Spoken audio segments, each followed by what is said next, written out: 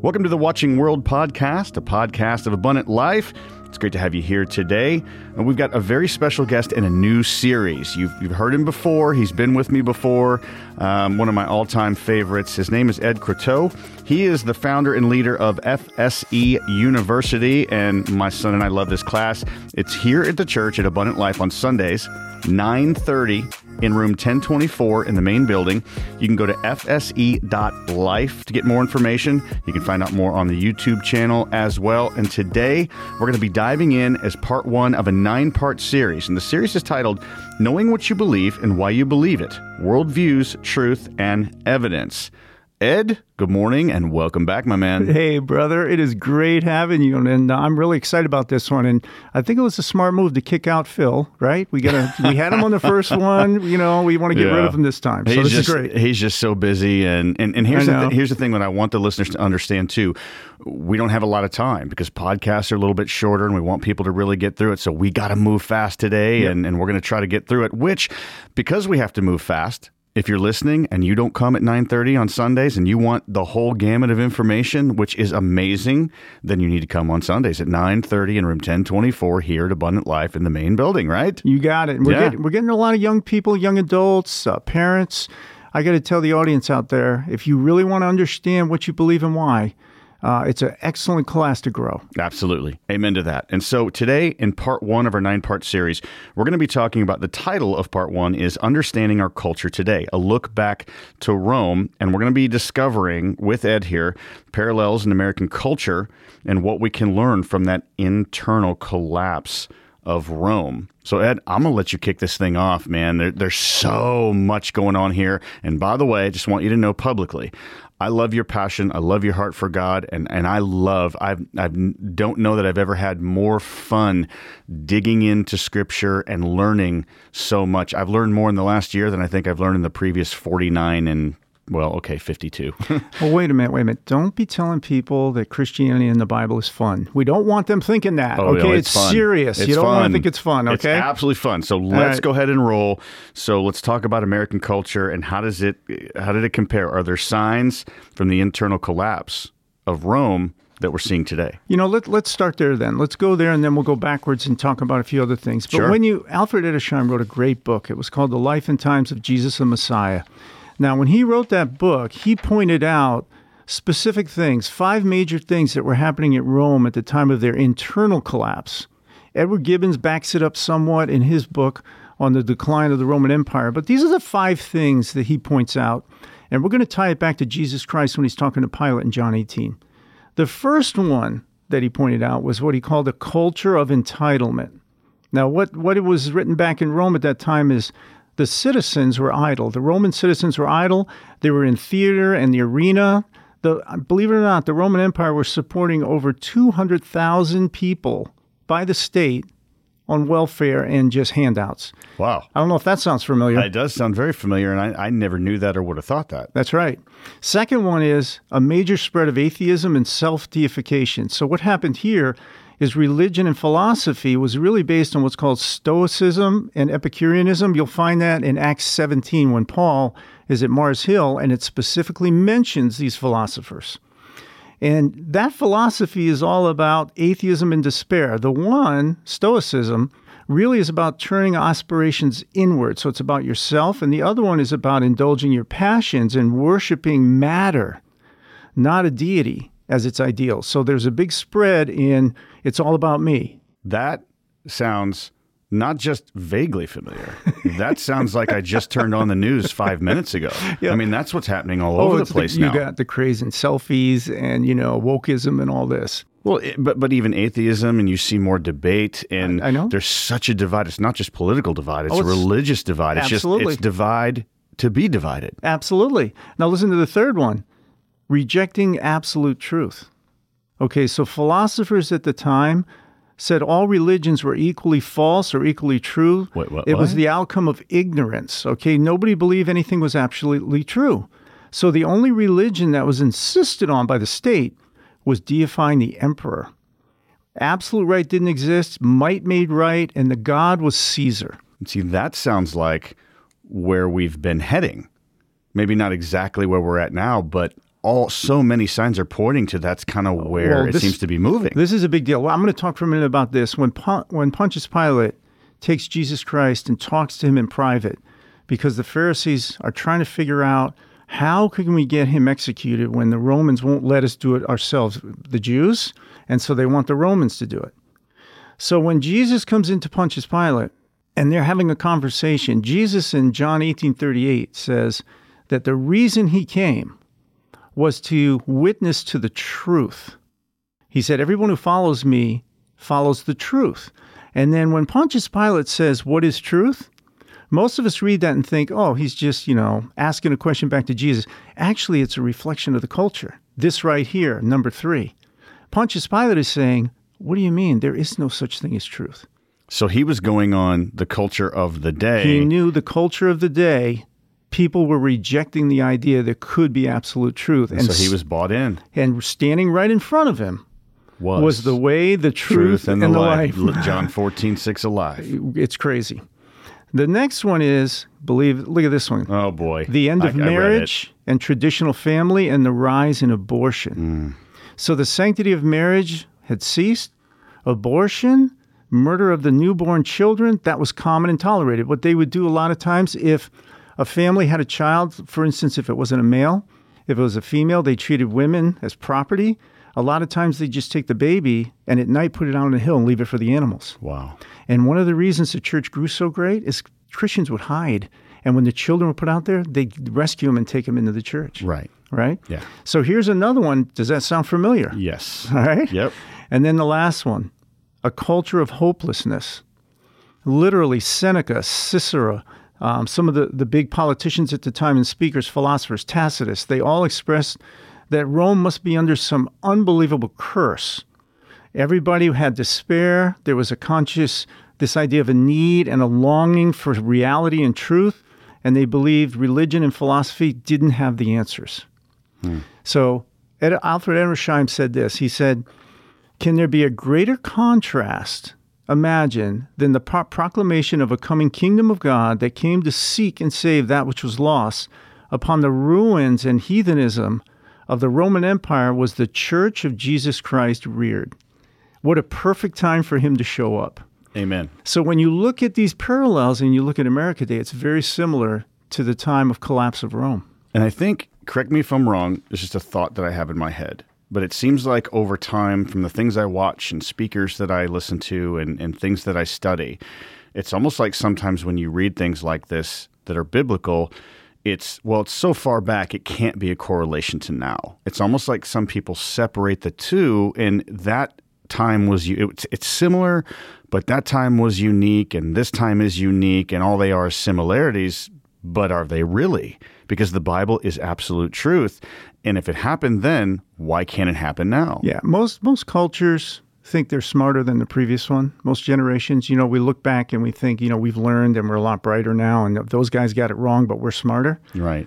We're not. That's idiotic. We're not. We just repeat the same mistakes. And these are clearly what's going on, and you could see the collapse, and it's the nature of fallen man you're seeing here.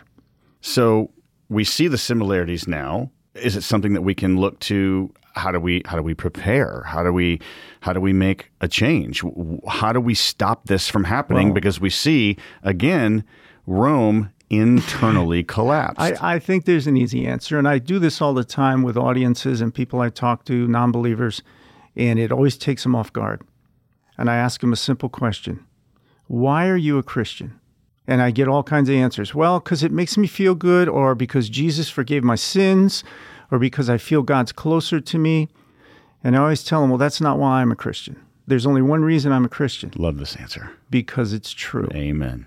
If people actually understood that this Christianity, this worldview is true, and they really became passionate that it represents reality, we would change the culture. But we treat it like a devotion or like something that is a way for us to feel better or improve ourselves. That's not the purpose of Christianity, right? Right. So the emphasis I have with people is making sure they understand, do they really think it's true? Because if it's not true to them, if they don't believe it, They're wasting their time going to church. They're wasting their time being involved in a Christian worldview. Well, there are people out there that probably maybe have never heard before. Wow, that's profound. It's why do I believe? Well, yeah, because it's true. But oftentimes there's this question of faith. Sure, we can look back and see this. We can study and see the parallels of Rome and now. But when people are thinking, okay, it is true. Well, how do you know? Right. How do you know? Right. If you say it's true, how do you know it's true, Ed? Now, Tell me, how is it true? This is the key to growth, is getting to that point, like the focus on this topic is knowing what I believe and why I believe it, right? So bear with me a second here. Einstein said something very profound. He said you should never stop questioning things. It's really important to question things. And his point was, it's not better to be taught what to think. It's better to be taught how to think. It's good. That's what's key, is how to think. So when you look at 1 Peter 3:15, everybody's heard that verse before, right?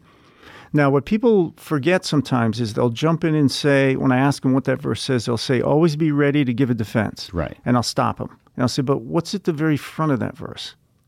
The front of the verse, before it gets there, it says, sanctify the Lord God in your heart.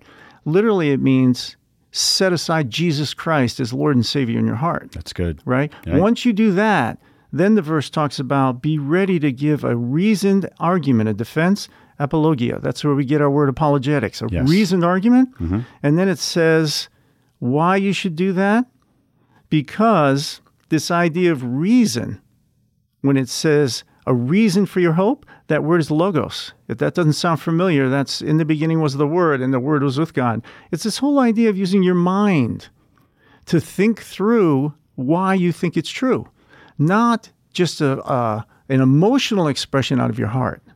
You should be able to understand it. That's good. And here's what I want to ask you. I know the answer to this, but I want to ask you because I want our listeners to understand this. God is not some God that says, I'm true, and I just demand that you follow me blindly. Right. Is he not asking us to use our reason, use our intellect, Absolutely. Be transformed by the renewing of your mind? Absolutely. He's given us these great minds to think and to study. Does God want us to explore his word, to understand what truth is, so we can answer why we believe it and to be ready to give a defense Absolutely. After you sanctify the Lord God in your heart? Absolutely. You can look at other verses in the Bible. When you look at Acts 17, when it says that Paul, as was his custom, he went into the Sabbaths and reasoned with them from the Scriptures. And then it says explaining and demonstrating that Christ had to suffer and rise from the dead. So the resurrection isn't something he believed just on faith. He actually would give them the reasons why the resurrection is true, and it had to happen so that they could think it through. Mm-hmm. It's a big deal. And it says in that verse, many are persuaded. So this idea of thinking has to do with logic, using your mind, and the definition of logical thinking, the art and science of reasoning to discover truth. And I like your definition here, what it says, reasoned to bring together different views in open discussion. That's right. Now, it doesn't mean believe me or I'll hate you. That's right. It doesn't mean if you don't believe me, then you're a racist or you're a bigot or you are a crazy person or you're a zealot or something like that, that name calling because you don't believe like I believe. To reason is to discuss calmly and get an idea what we're thinking here, and let's get to the facts of it instead of, if you don't believe in me, then I cast you away. And why can't we love one another and be willing to be a little vulnerable? And I'm not talking about within the church. I'm talking about talking to non-believers. Sure. And be interested in what they have to say. People that don't believe can usually, many of them, give you good reasons. And we should listen and understand their point of view and then be able to express our point of view, and then, as this verse says, weigh it up together. Yeah. Rosaria Butterfield, she's a former lesbian professor at Syracuse who came to Christ. It's an amazing story. If you guys ever get a chance, you'll go on YouTube and watch her. And she said what drew her to Christ was the compassion and love she had from a Christian pastor who didn't want to bring her to church. Matter of fact, he said, I didn't want to bring you to church. I wanted to be your friend. And they would spend time together sharing ideas. Wait a minute. So what you're saying is that in order to help someone understand truth, you're supposed to build a relationship with them? Yes. You Is that spend time with how them. that works? Yep. It's funny. That's what Jesus did. Yeah, and it's funny how Paul explains it in Philippians when he says, you should really look out for other people's interests more than your own. All right? And that's important rather than just trying to share apologetics, that you actually care what they think.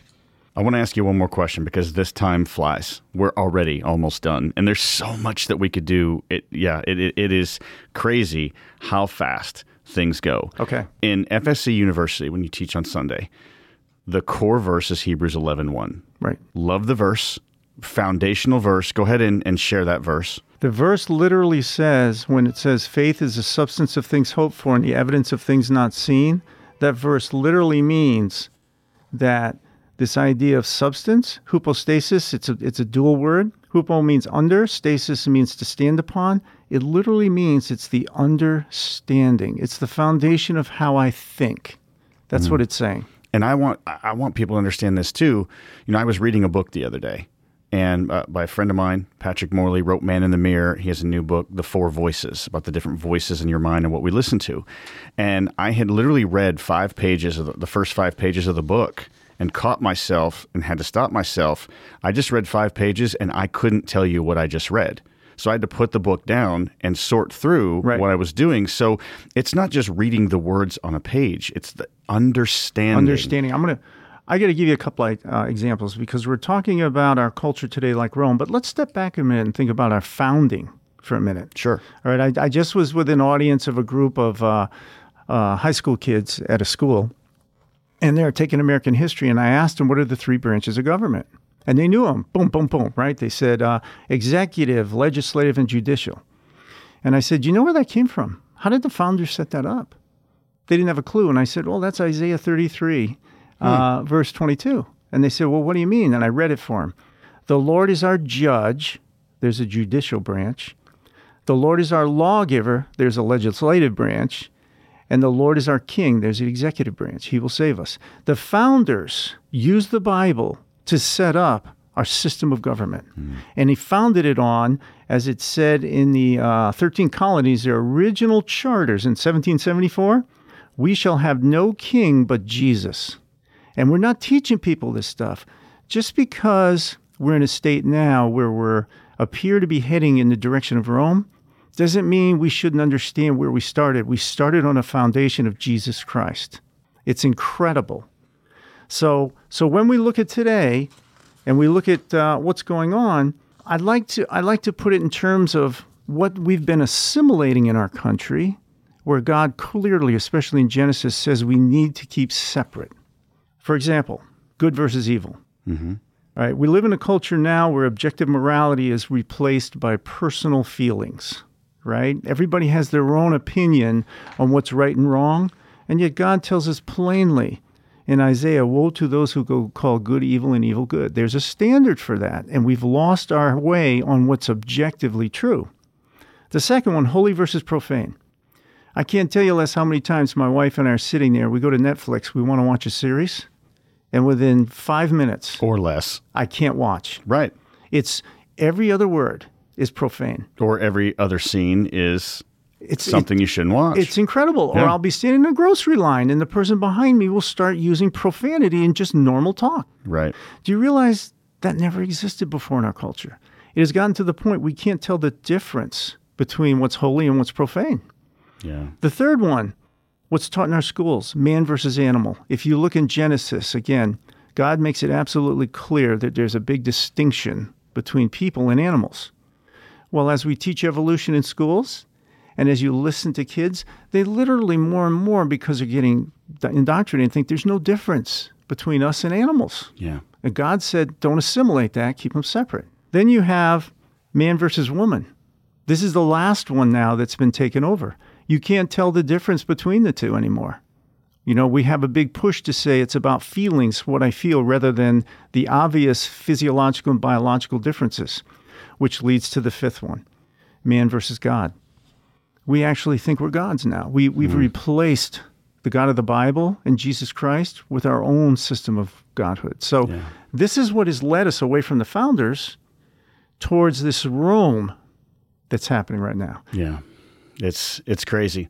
And so, like we said, we're already at our time. We gotta go. But listen, I want people again to understand we're going to get this and so much more for people to come to our FSC University class, Sundays, 9:30, room 1024 in the main building. You can go to fsc.life to find out more information and learn so much, or go to the FSC University YouTube channel as well. Ed, I'm excited about this. I'm going to just end with this. Yeah. So the key is the way we started. Do people believe that the reason they're Christians is because it's true? If you're not sure, you need to come to class. Absolutely. Because we can help. Amen to that. Thank you for saying that. And so this was part 1 of our 9-part series, Knowing What You Believe and Why You Believe It, Worldviews, Truth, and Evidence. Today, we talked about understanding our culture today, a look back to Rome, and then join us for the next episode, part 2, What is a Worldview? The religious, cultural, and philosophical worldviews out there.